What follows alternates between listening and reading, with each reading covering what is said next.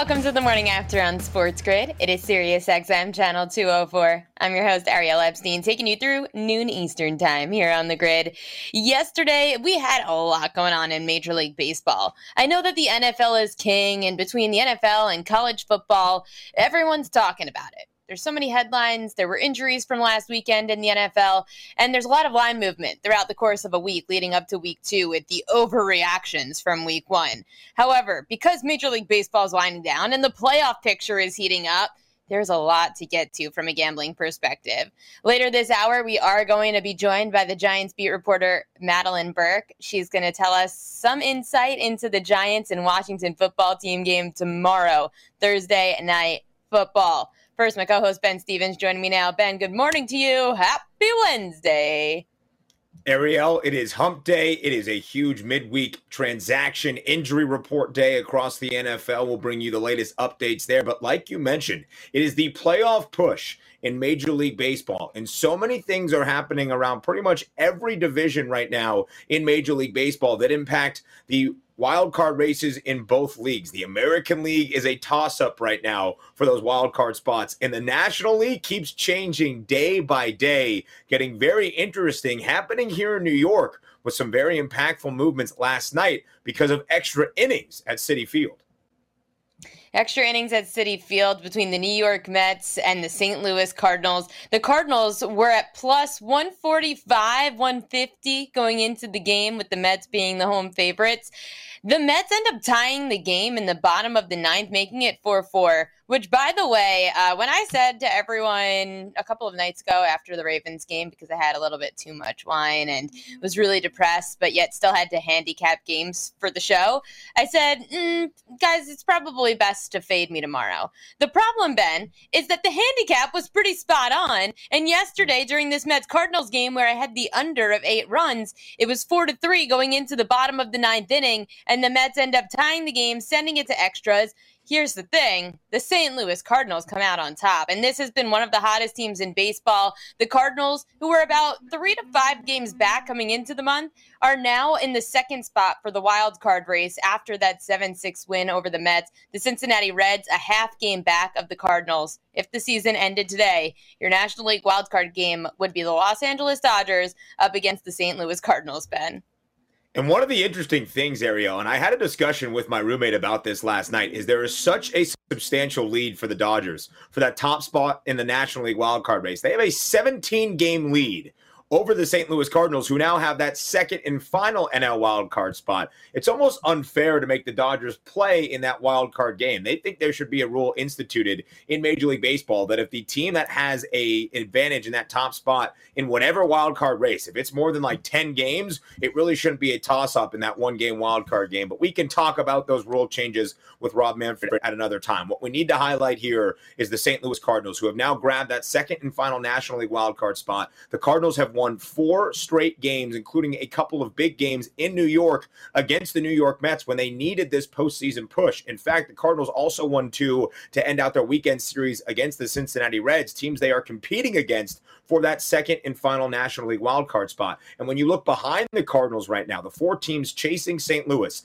Philadelphia, New York, as in the New York Mets, the Cincinnati Reds, and the San Diego Padres, all of them have lost at least 2 games in a row. The San Diego Padres probably being the worst, as we welcome in our Sports Grid radio audience here. We're just getting underway on the morning after. You're listening on Sirius XM Channel 204, the mightier 1090 out on the West Coast with Ariel Epstein. I'm Ben Stevens. We're talking about teams trailing the St. Louis Cardinals now for that second and final NL wildcard spot. And everybody, all 4 teams trailing St. Louis, has lost at least 2 games in a row. The Padres, Ariel, have lost 5 in a row, making it very difficult for these teams to catch St. Louis right now because the Cardinals are playing their best baseball of the year as of late. But when the teams trailing you aren't playing very good baseball, it sets up well. And that's why the Cardinals now hold that second and final NL wildcard spot.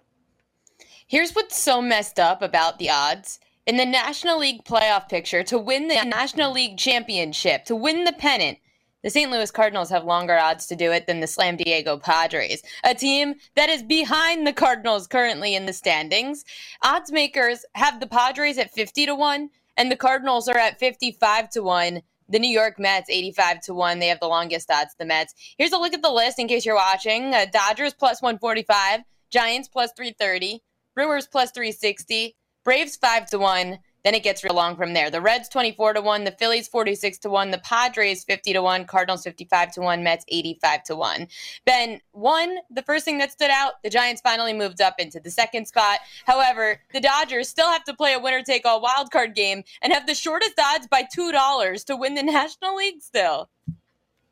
Finally, Ariel, the Giants getting some love in the National League pennant market, getting a little bit of value taken off that plus money number next to their name. They were plus 350 entering play yesterday, a 9th straight win for San Francisco against San Diego, of all teams, that is really struggling right now. And finally, the Giants stand by themselves for the second shortest odds to win the NL pennant. But I think it's very interesting when you look at the National League pennant odds, because right now in the FanDuel Sportsbook, we do not have make-miss playoff odds up for the postseason push really in either league. So you have to compare it to the NL pennant odds. And the Cardinals hold that second and final spot, yet have the 4th longest odds out of all the teams they are being in contention with for that second and final NL wildcard spot. Look at the pennant odds to get a picture of how the postseason might look in the National League.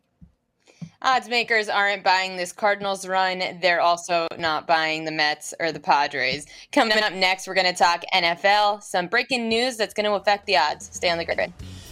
SportsGrid.com. Betting insights and entertainment at your fingertips 24/7 as our team covers the most important topics in sports wagering. Real-time odds, predictive betting models, expert picks, and more. Want the edge? Then get on the grid. SportsGrid.com.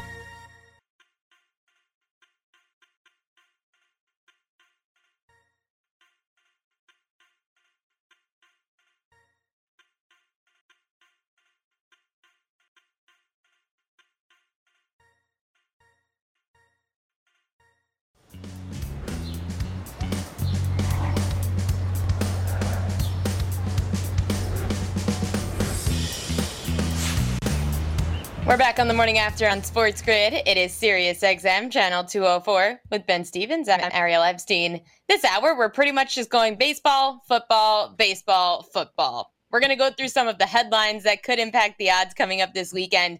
The most notable in the last 24 hours has become the New Orleans Saints. The Saints have 8 positive COVID cases, including 1 player. The rest were trainers, a nutritionist. However, it still impacts the team. The team has to quarantine. The team isn't doing in-person meetings. Everyone's apparently going to be tested before leaving. And it's just going to be a very different week for the Saints compared to their opponent, who's going to be able to just practice like normal all week, the Carolina Panthers.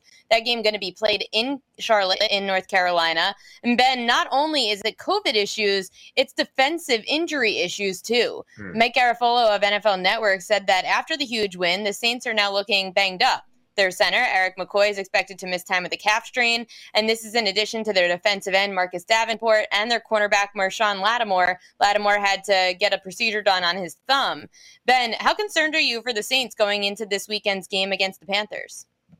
Ariel, I think you bring up a great point. Based on COVID protocols, the Saints will not be in person, at least it seems, for the next couple of days. And don't forget, this is a New Orleans team still not in their home in New Orleans right now. They are practicing in Fort Worth at TCU football's facility. So all of this is very strange. You couple that with what really impacts the Saints on the field, especially defensively, losing a guy like Marcus Davenport on the edge, who is a great part of that Saints front, and especially Marshawn Lattimore, who prior to that huge win, 38-3 over the Green Bay Packers on Sunday afternoon, Marshawn Lattimore woke up on Sunday a much wealthier man because he signed an extension with the Saints, a 5-year deal, nearly $100 million, performed so well against the Packers, who picked off Aaron Rodgers twice, who only held the Green Bay Packers to 3 points, who are the 3rd best total defense in the NFL a season ago, the 3rd best scoring defense in the NFL a season ago, the 2nd best total defense, and held the Green Bay Packers to the smallest total scored by any individual team in week 1 of this NFL season. And then to lose Marshawn Lattimore, who's having surgery to repair a chipped bone in his thumb,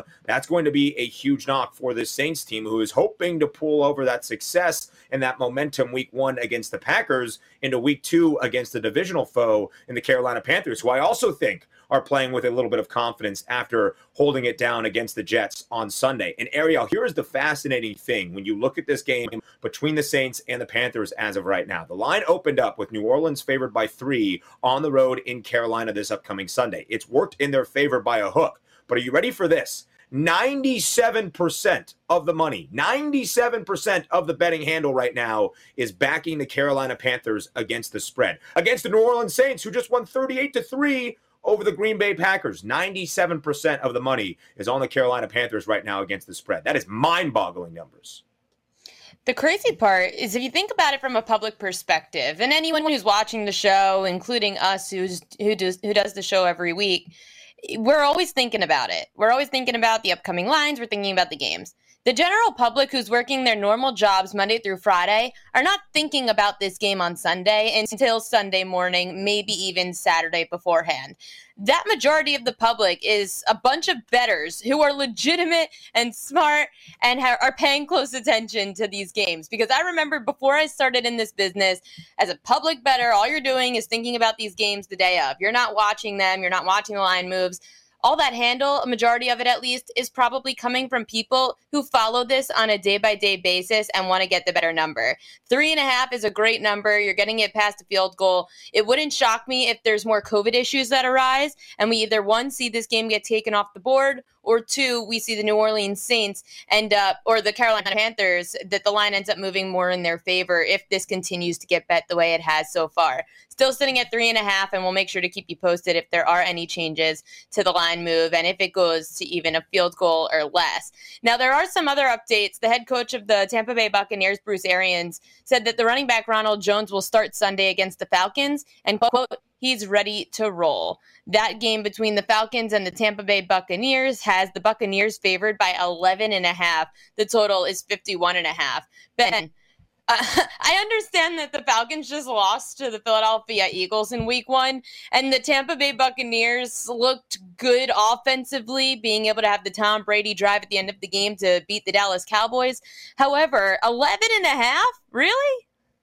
It seems like a very lofty spread. As we touched on yesterday, there's been tons of line movement from when this opened back at the end of May. It was 7 in favor of Tampa Bay, now got all the way up to 12.5, down by a point to 11.5. But the Ronald Jones news is slightly significant because although we can expect him to be a factor in this Tampa Bay offense for the entirety of the year, don't forget, in that opener against the Dallas Cowboys after a fumble, Rojo was benched, did not return to the game. So now that he will start in week number 2 against the Atlanta Falcons is at least a good indication that Ronald Jones is returning to what we can expect him to be. But in that week 1 opener, unlike there against the Kansas City Chiefs, Ronald Jones only ran the ball 4 times and only had 14 yards. You see him utilized in the pass game as well. He is an important part of this offense for Tom Brady and the Buccaneers. An offense, Ariel, on Thursday night against the Cowboys that only ran the ball for 52 yards. Tom Brady was sprinkling it to a variety of receivers, and Antonio Brown and Chris Godwin and Rob Gronkowski.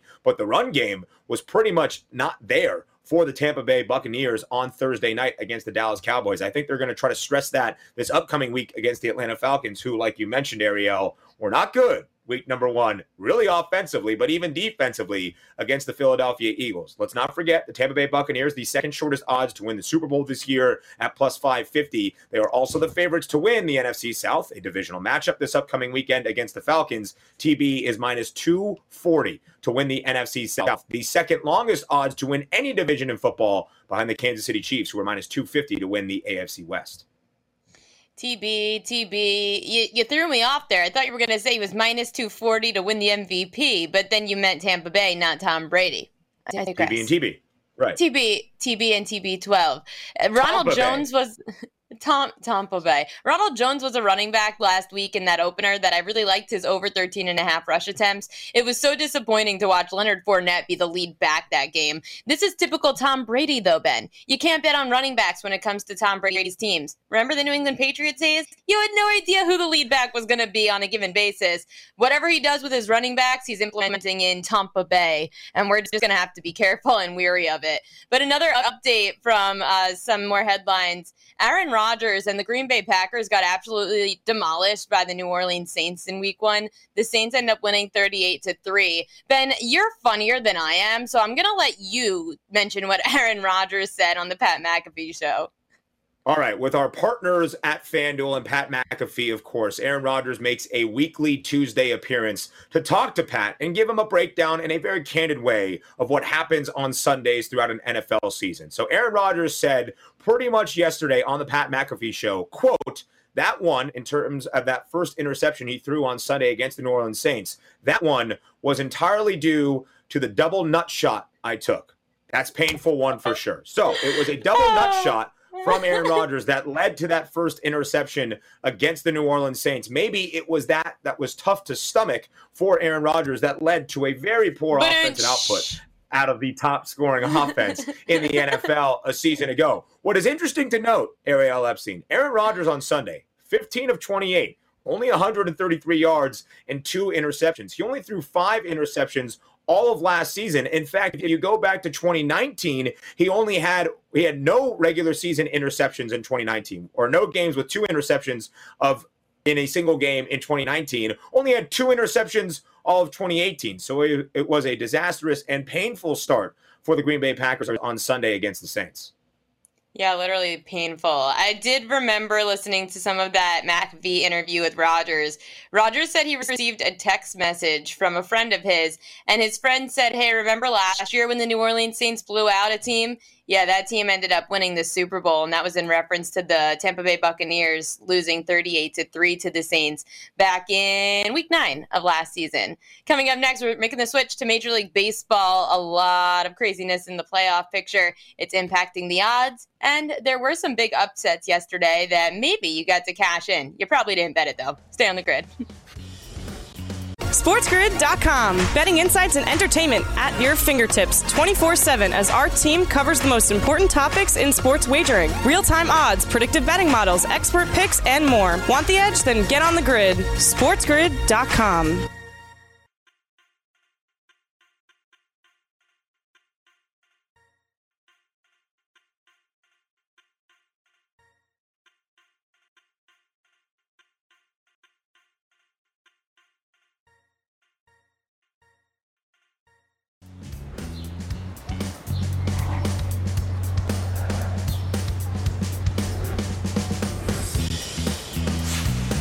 Back on the morning after on Sports Grid, it is Sirius XM Channel 204 with Ben Stevens. I'm Ariel Epstein. Yesterday in Major League Baseball, there were a few underdogs that prevailed. We mentioned it at the top of the show. However, it's been the biggest flip in regards to the playoff picture.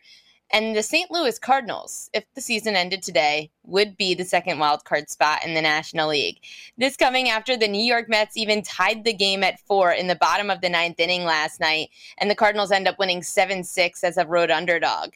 The Mets, I would say hero of the 9th, because obviously they didn't win the game, Javier Baez. He hit his 5th career game-tying go-ahead home run in the 9th inning or later. Baez had 3 of those 5 come against the St. Louis Cardinals. The Cardinals and Mets went extras at 4-4. And ESPN stats and info with that, by the way. But Javier Baez, 5 career game-tying or go-ahead home runs, Ben, and 3 of those against the Cards. Pretty impressive, I guess, to say that he really hates St. Louis. El Mago certainly has played the St. Louis Cardinals a ton in his life. Of course, started his career, most of his career up until the trade deadline this season, was with the Chicago Cubs. They play each other in the NL Central. Of course, Javi with many opportunities to slam it down against the St. Louis Cardinals. Almost did that last night in a very big game for both teams, the New York Mets and the St. Louis Cardinals. The Cards prevailing. They now hold the second and final NL wildcard spot. And the Mets, Ariel, have kind of squandered some opportunities. Of course, we mentioned back in the late portion of August, that 13-game span against the Giants and the Dodgers. Well, the Mets only went 2-11 in that stretch, but then it got a little bit easier. They had 14 scheduled games against the Marlins and the Nationals. They only went 8-5 in those scheduled 14 games. One game was postponed. They will play a doubleheader against the Marlins in a series coming up here in just about a week and a half. But they really haven't taken advantage. And even after winning the weekend series in the Subway Series against the Yankees, they have now lost 3 of their last 5 games. So the Mets have kind of squandered some opportunities here, while the St. Louis Cardinals have won 4 straight against the Reds and the Mets to now take that half-game lead of that second and final NL wildcard spot over the Cincinnati Reds. So the Mets are now 4 games back of the wild card, 5.5 games back of the NL East top spot, that being occupied by the Atlanta Braves. And Ariel, I actually think the Mets have a better road to the playoffs through their own division than maybe the wild card, because they end the year, their final series of the season, against the Atlanta Braves. If the Mets can maybe be within 2.5 games, there might just be an outside shot. I'm not saying it's likely. I'm not saying it's going to happen. The Mets right now are 16-1 to win the NL East on the FanDuel Sportsbook, while the Braves are a minus 800 heavy odds-on favorite, but that might be their best.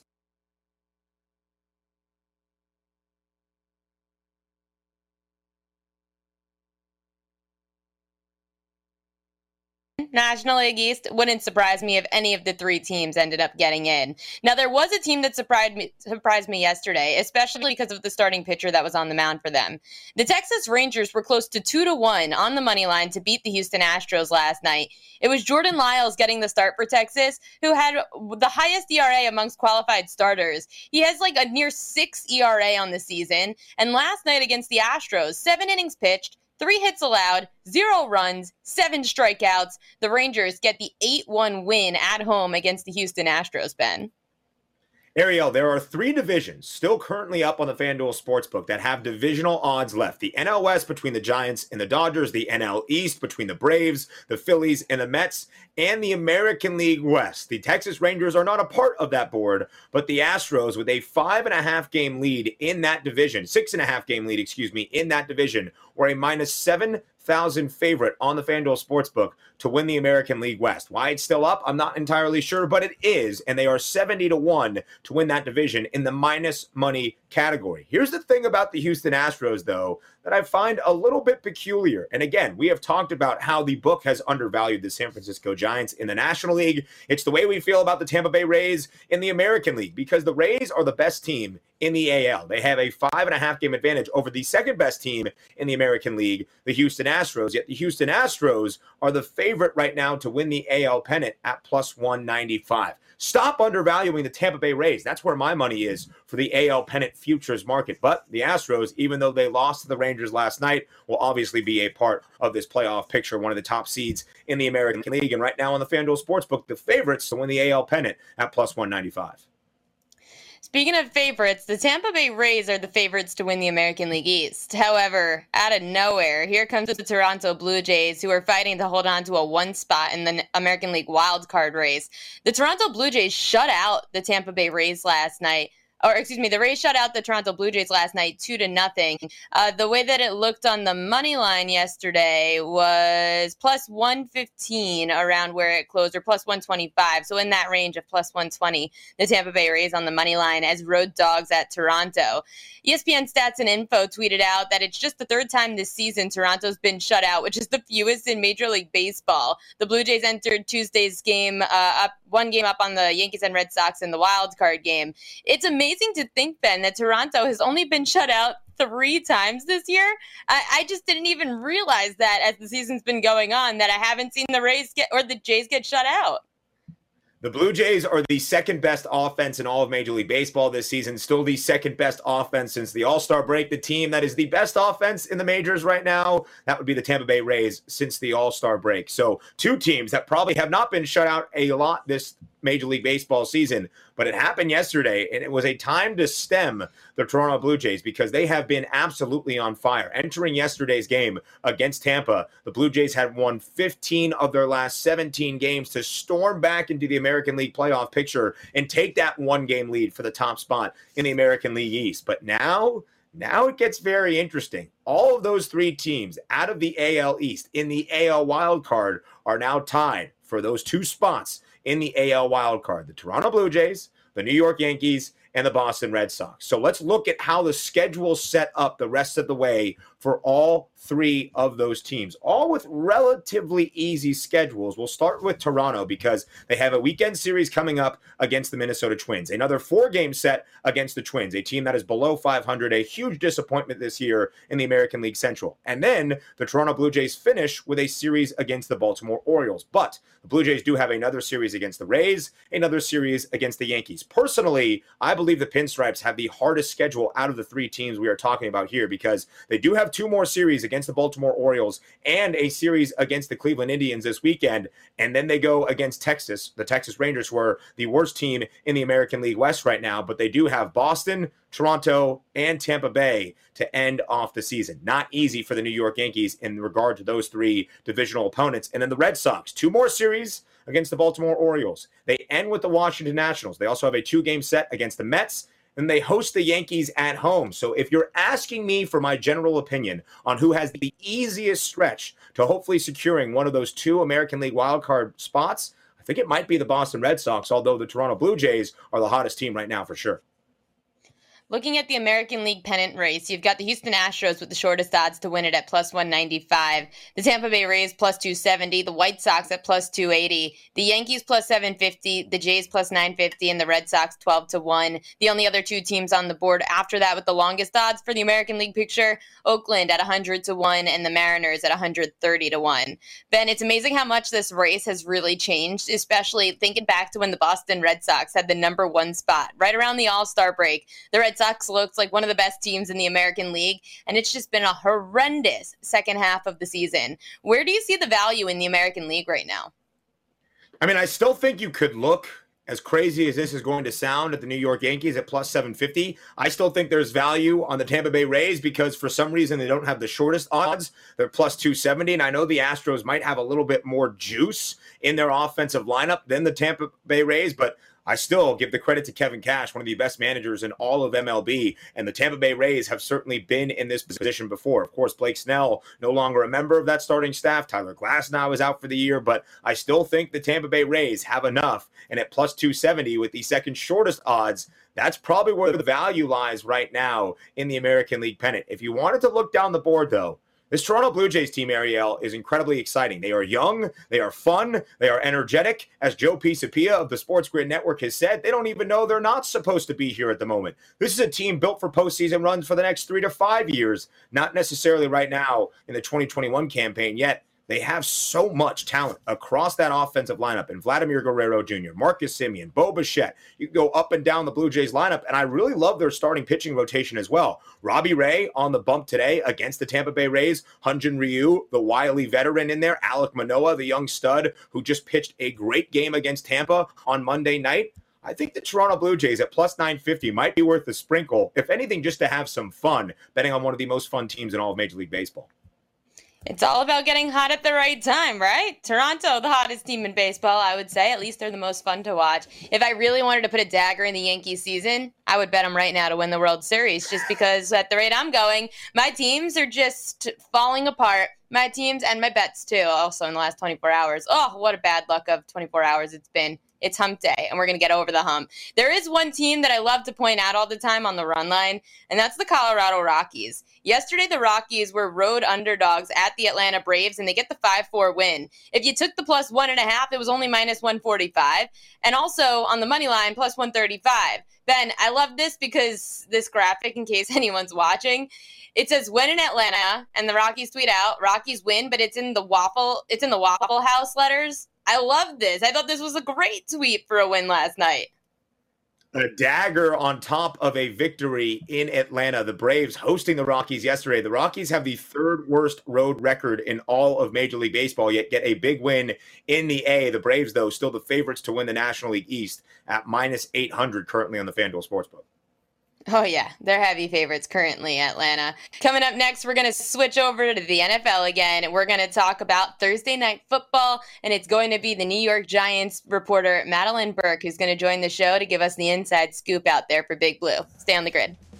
SportsGrid.com. Betting insights and entertainment at your fingertips 24/7 as our team covers the most important topics in sports wagering. Real-time odds, predictive betting models, expert picks, and more. Want the edge? Then get on the grid. SportsGrid.com.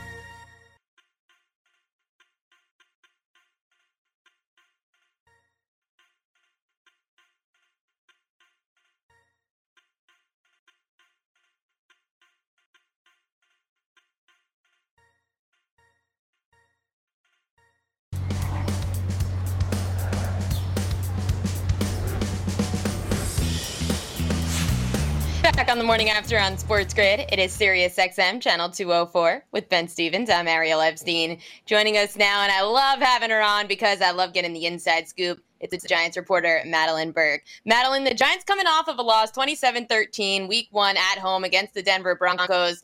What was it about this Giants team that couldn't score more than 2 touchdowns? I mean, that second one, I'm almost not even counting, right? Because Broncos were in prevent defense, and it was just that last minute running out the clock type of a situation. But it was a little bit tricky. They couldn't get the offense going. Saquon Barkley was back, which Giants fans love to see. But, we've seen this before. He breaks off a couple short runs, but couldn't get into space. Couldn't find that breakaway, green grass, let's get it going. His 10 runs for 26 yards. His longest one was a 5-yard gain. Daniel Jones had the longest run of the game with an 8-yard run. So that's got to be addressed in week 2. And I think this whole unit knows it. Nick Gates, the center, was talking about this earlier. He said, our pass protection was better. We've got a lot of things going, but we really have to score points. And again, the red zone is a point of issue for this Giants team, which we've seen last year as well. The red zone just unable to convert there. But some of it too, this is the first time we've seen Daniel Jones on the field with Kenny Golladay, with Kyle Rudolph, with Saquon Barkley since week 2 of last year. So as much as, the preseason, they didn't really get a lot of work together because of injuries and because of this team evaluating what the roster had. So I think week 1 was a little bit of kind of feeling it out. And I expect week 2 to be a bit different. For a player on a short week, you want nothing less than to just get back on the field after a loss like that and do it over and get a win, or do it right this time. So, Madeline, not exactly the most prolific offensive performance out of the Giants or Saquon Barkley, but it's understandable. It's his first game back since tearing that ACL early last season. He talked about after the game how that explosiveness for him, he feels, is still there. What did you see out of Saquon, and what do you hope to see here now in week 2? You're right. He mentioned that, and he doubled down on that the other day, saying, it's not a problem. I don't think that there's an issue with my explosiveness. Again, it was just about getting those windows and finding that space and, getting the right blocking and the right room for breaking away. Because we've seen games in the past, where Saquon will break off a yard here, a yard there, 2 yards there, and then all of a sudden he goes for 68 yards and is gone. So it's just about finding that right opportunity, but he does feel good. And he did admit, it's not ideal schedule-wise coming off an ACL injury to play 2 games in 5 days. But he said, this is a challenge in front of me. This is what I'm going to do. And I feel good, he said, considering, he took some hits. He got used to it. He was on the field quite a bit, a lot as a decoy. Only had 11 touches, 10 runs, and 1 catch in the game on Sunday.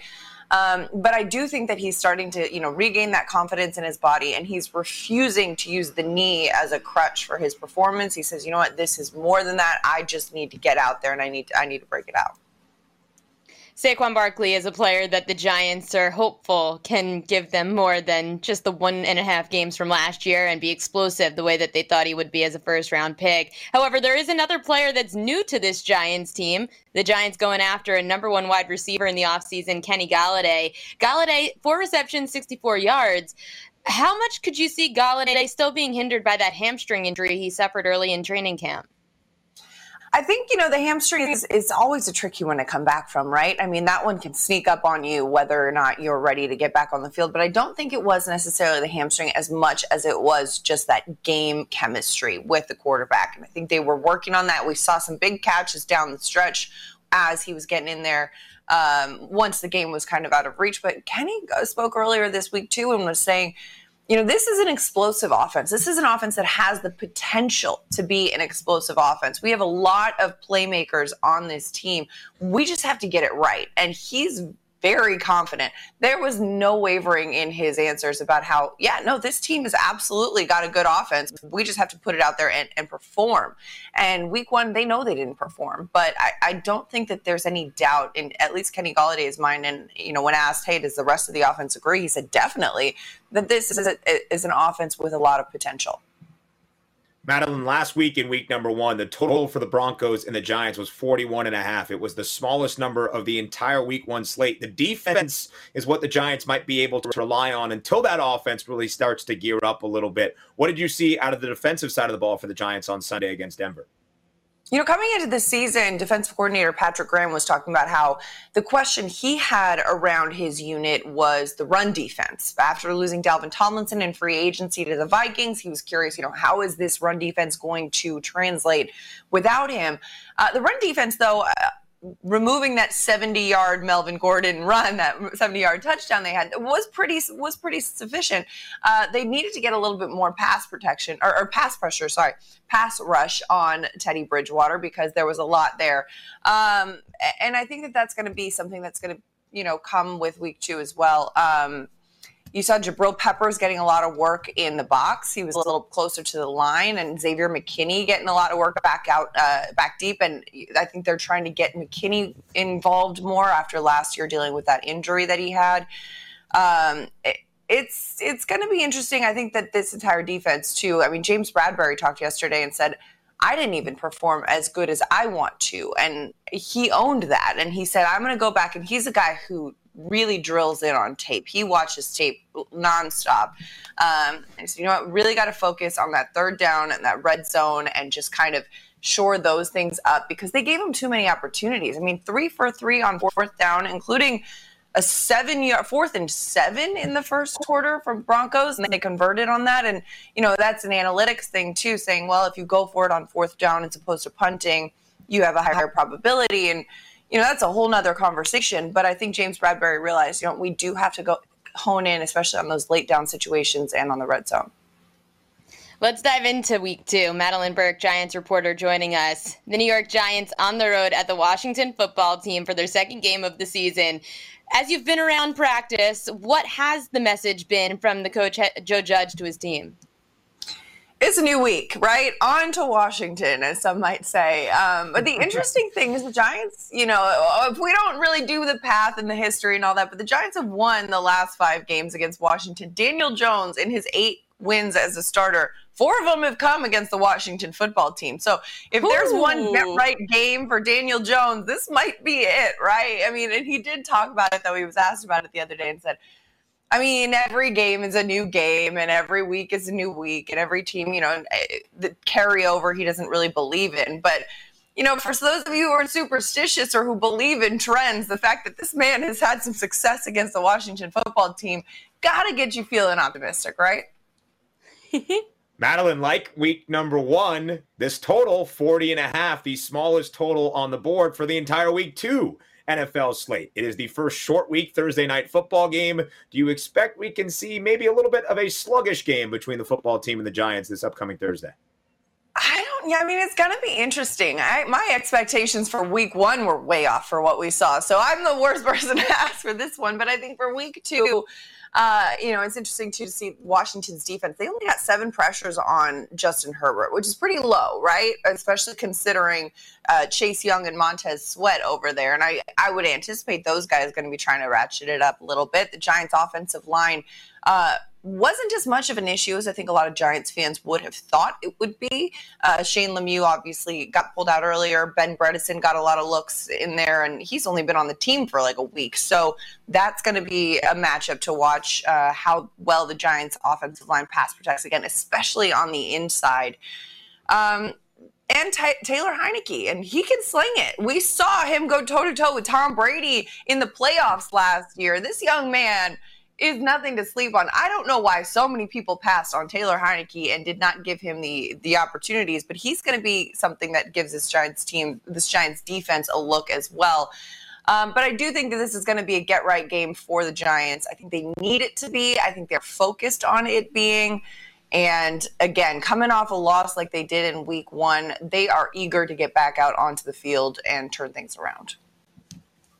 This NFC East division last year, speaking of turning things around, Madeline, every team seemed to have turned it around week by week. It was a new team that took the lead of this division every single week. After week 1, how much do you see the Giants being competitive in this division? It's so interesting, right? Because we have, you look at week 1. Look at what the Packers did in week 1, for example. Is that who the Packers are going to be this year? Is that who Aaron Rodgers is now? I think a lot of people are shaking their heads like, no, of course not. That was a bad game. And so I think we have a couple weeks to decide whether this is who the Giants are this year or if that was a bad game. I think a lot of teams around the league have had bad games. Half the league is now sitting at 0-1.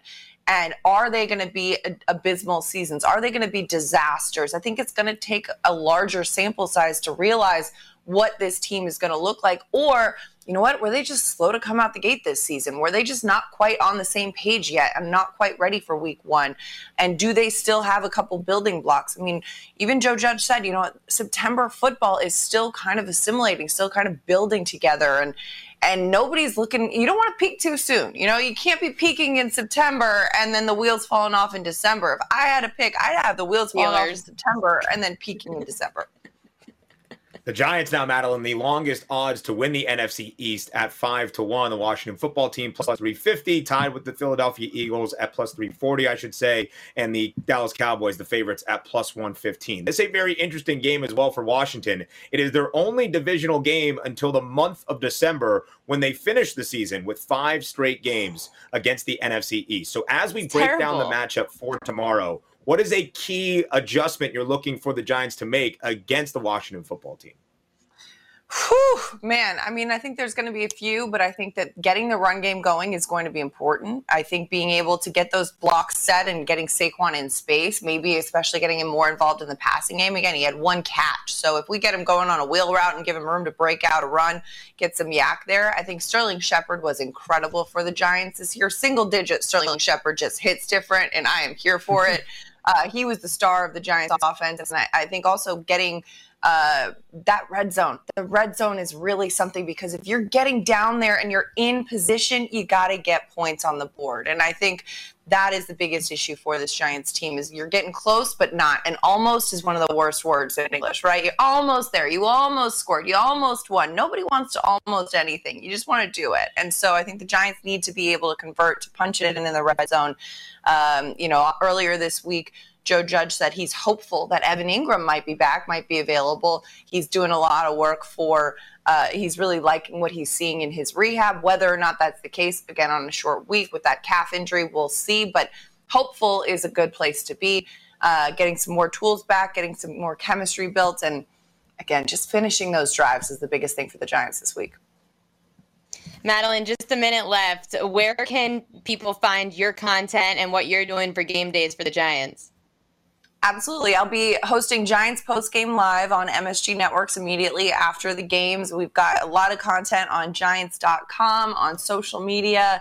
You can follow me at Madeline Burke. You can follow the Giants. You can follow all of it. The World Wide Web. It's worldwide.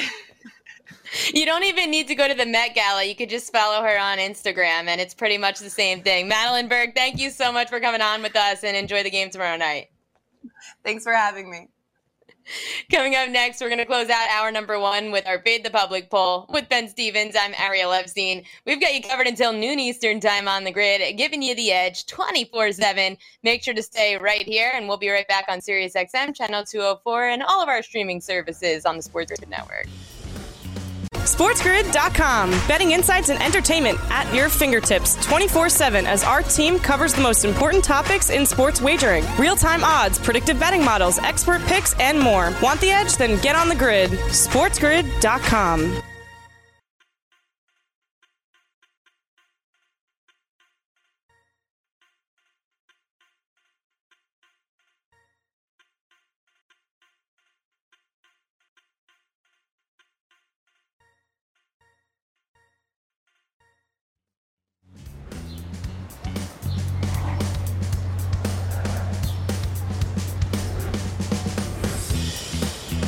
Closing out the first hour of the morning after on Sports Grid, it is SiriusXM Channel 204. With Ben Stevens, I'm Ariel Epstein. Let's get to our poll. It's time for Fade the Public. I have to be honest, I definitely left one team out on this poll that I should have included, and it was the Detroit Lions. However, you only get 4 options to choose from on Twitter. So the question is, who's going to have the worst regular season in the NFL? The Jaguars, the Texans, the Jets, or other? The public spoke, and it didn't even matter if the Lions were on this list because the public believes it's the Jaguars, and it wasn't even close. Ben, are you fading the public? It's so interesting to me, Ariel, that a good majority of this poll is going for the Jacksonville Jaguars. I am slightly disappointed in the public because Ariel and I have been on the Jaguars are going to stink and fade Urban Meyer at all costs since the early portion of this summer. In fact, I wish you listened to the show back then, public, and hopefully you did, when we said the under of the 4.5 team win total for the Jags at plus 240, because by that poll voting, you are indicating the Jacksonville Jaguars are most likely going to go under those 4 wins. Let's not forget, entering last week, before that game between Houston and Jacksonville, the Texans had the smallest team win total on the FanDuel Sportsbook with just 4 wins. They were the favorites or the non-favorites, depending on how you want to think about it, to have the worst NFL record at 2-1. But now Houston beats Jacksonville and the Jags are going to stink. We've been saying the Jags are going to stink all along. Urban Meyer's the next head football coach with the USC Trojans. It's not going to work in Jacksonville, that's for sure. I love how we said that yesterday with Connor O'Gara, and he just laughed at us and said, no, it's not happening. We said, well, he's not making it more than like 5 games in the NFL. Urban Meyer is going to crash and burn and leave the league. Okay, we're talking way too much about the Jaguars stinking. We've got to talk about them being good so the under actually hits on the win total. I have a feeling we're going to keep talking about how bad the Jaguars are going to be, and we keep jinxing it. Bottom line is the Houston Texans had the shortest odds to be the worst team in football this year, and now the Jacksonville Jaguars looking worse than them after week 1's performance. Coming up next, it's hour 2 of the show. It's the hour of chaos. We've got PGA talk with Cam Rogers. We're going to talk a lot of college football and some more news from around the NFL. Stay on the grid. How to spot a sports gaming winner. They listen to us. Don't